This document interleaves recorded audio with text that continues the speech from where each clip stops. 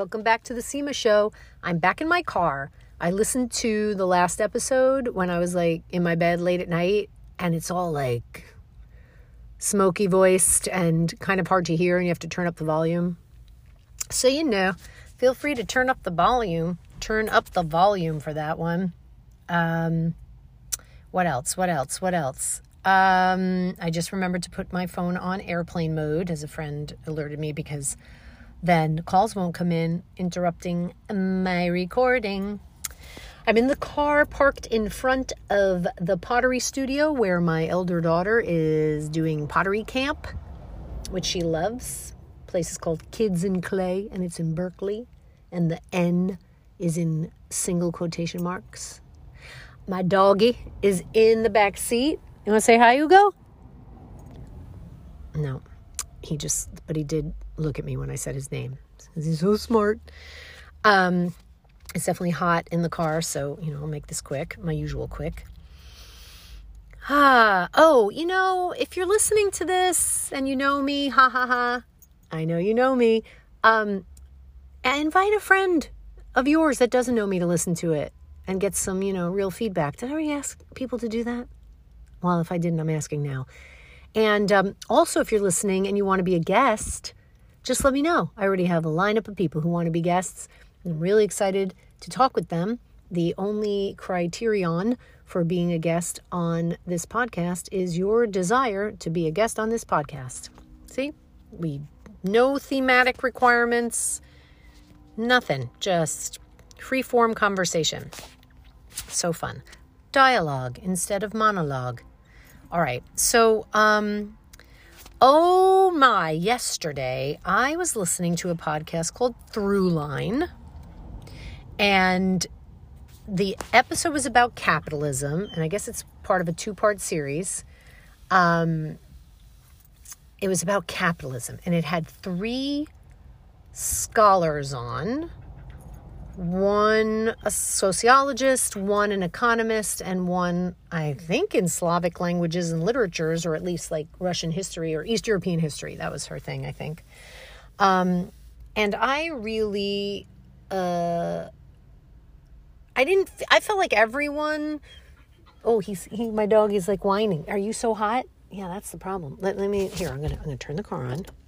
I'm gonna open the windows. I mean, it'll be a little louder out there, but not by much. Yeah, we're too hot. I don't want to heat up my dog, boil my dog. You okay? Yeah, you're okay. Okay. So it'll be a little noisier, but I'm speaking strongly. Okay. So now it's hours later because I was just talking all into the app earlier and didn't realize that it stopped recording for some reason. So I'm just tacking this on. I'm in my car, in my driveway. And I was talking about, it's so hard to pick up the thread, to pick up to be smooth. And I'm also wearing a jacket that makes a lot of noise. See, because it's freezing here, which I'm not complaining about.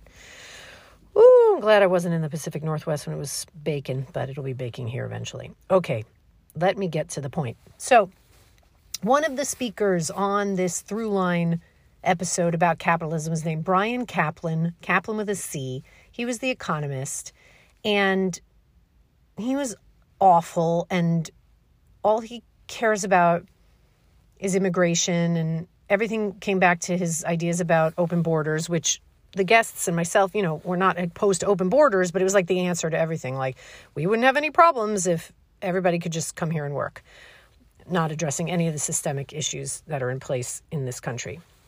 Anyway, so they played a voicemail by a person who was a nurse and was really having a hard time and was talking about how they couldn't quit their job, even though they hated their job, because they had no safety net of any kind, that they would have no money within a week or something.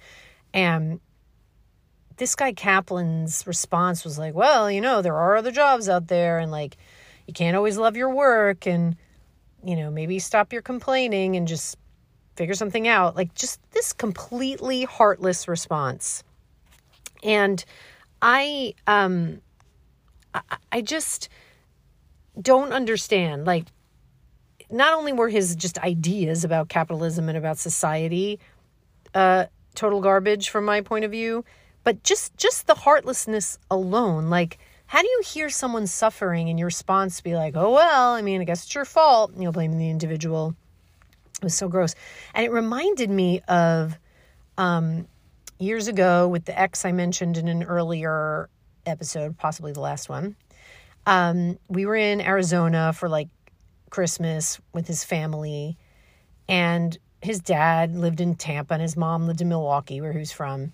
And they were divorced forever, but they would get together for these holidays. And who was there? What am I trying to say? Oh, the future father-in-law of my ex, his sister's husband-to-be's father, was there. And I loved this guy. His name was Bippin, which is just a great name, not only because it rhymes with Pippin, which is one of my favorite musicals. But he was just a jolly guy. He was born and raised in India. He was actually raised a Jain, which I know really very little about. It's always just the stereotypical story of just people sweeping as they go so that they don't accidentally kill an ant. But I mean, I don't even know if that's real or true. And it's certainly probably not the whole story. But anyway, he had converted to Christianity. And we were talking about, he was Republican. He was like totally against welfare. And he had this real Horatio Alger point of view, this real, blame the individual for their problems, pull yourself up from your bootstraps stuff. And I was like, you are super Christian. Like, I don't understand. This sounds not very Jesus-y to me. Can you explain? And I would bring up some of the little bits of, good stuff about Jesus. And I'm Jewish, so I don't know that much. But, some basic stuff about, loving thy neighbor and charity. And he just wasn't having it. And I didn't understand it. I didn't understand why the default wasn't kindness. And it's not like my default on a daily basis is kindness. I mean, you should hear the way I talk to my children. But still, like, in the face of suffering, in the face of it, listening to this person's voicemail, and just being like, oh, well, I would have sat you down and just like brainstormed about other jobs you could have. It just really bummed me out. It bummed me out. And while I was being bummed out and then thinking about Bippin, I then remembered something else that happened at that same Christmas, which was that the ex and his dad got in a fist fight. Like, I mean, I'm grinning saying this, and I don't mean to be. It was intense. I mean, I don't know what upset who, but they were suddenly like rolling around on the ground, pummeling each other. And I was just like, what is this? What is this madness? And like this kind of father-son relationship, which then made me think about one of my other favorite podcasts, which I think I've already mentioned. I don't even know. It's called No, it's not. It's called You Are Good. And it used to be called Why Are Dads? And once I tweeted to them about how I thought that they talk about movies, and they've always talked about movies and then talk about dad themes, but now they've expanded it to talk about other themes. That's why they changed the name. But I wrote to them saying, y'all should talk about Saturday Night Fever. And they were like, yeah, that sounds great. And I was like, I'm available to talk about Saturday Night Fever with you. Haven't heard anything. But then I bought one of their sweatshirts with the Why Are Dads logo, because those were going to be out of print because now they're called You Are Good. And I took a picture of myself in it and tweeted them at it, and they never said anything.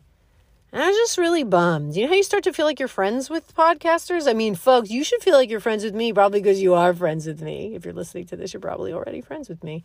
But I just, I really felt like, why, Sarah Marshall and Alex Steed, are you ignoring me? Yeah. All right. It's a little awkward, this sort of like part 2 of a 9-minute episode, but that's where we are. Yes.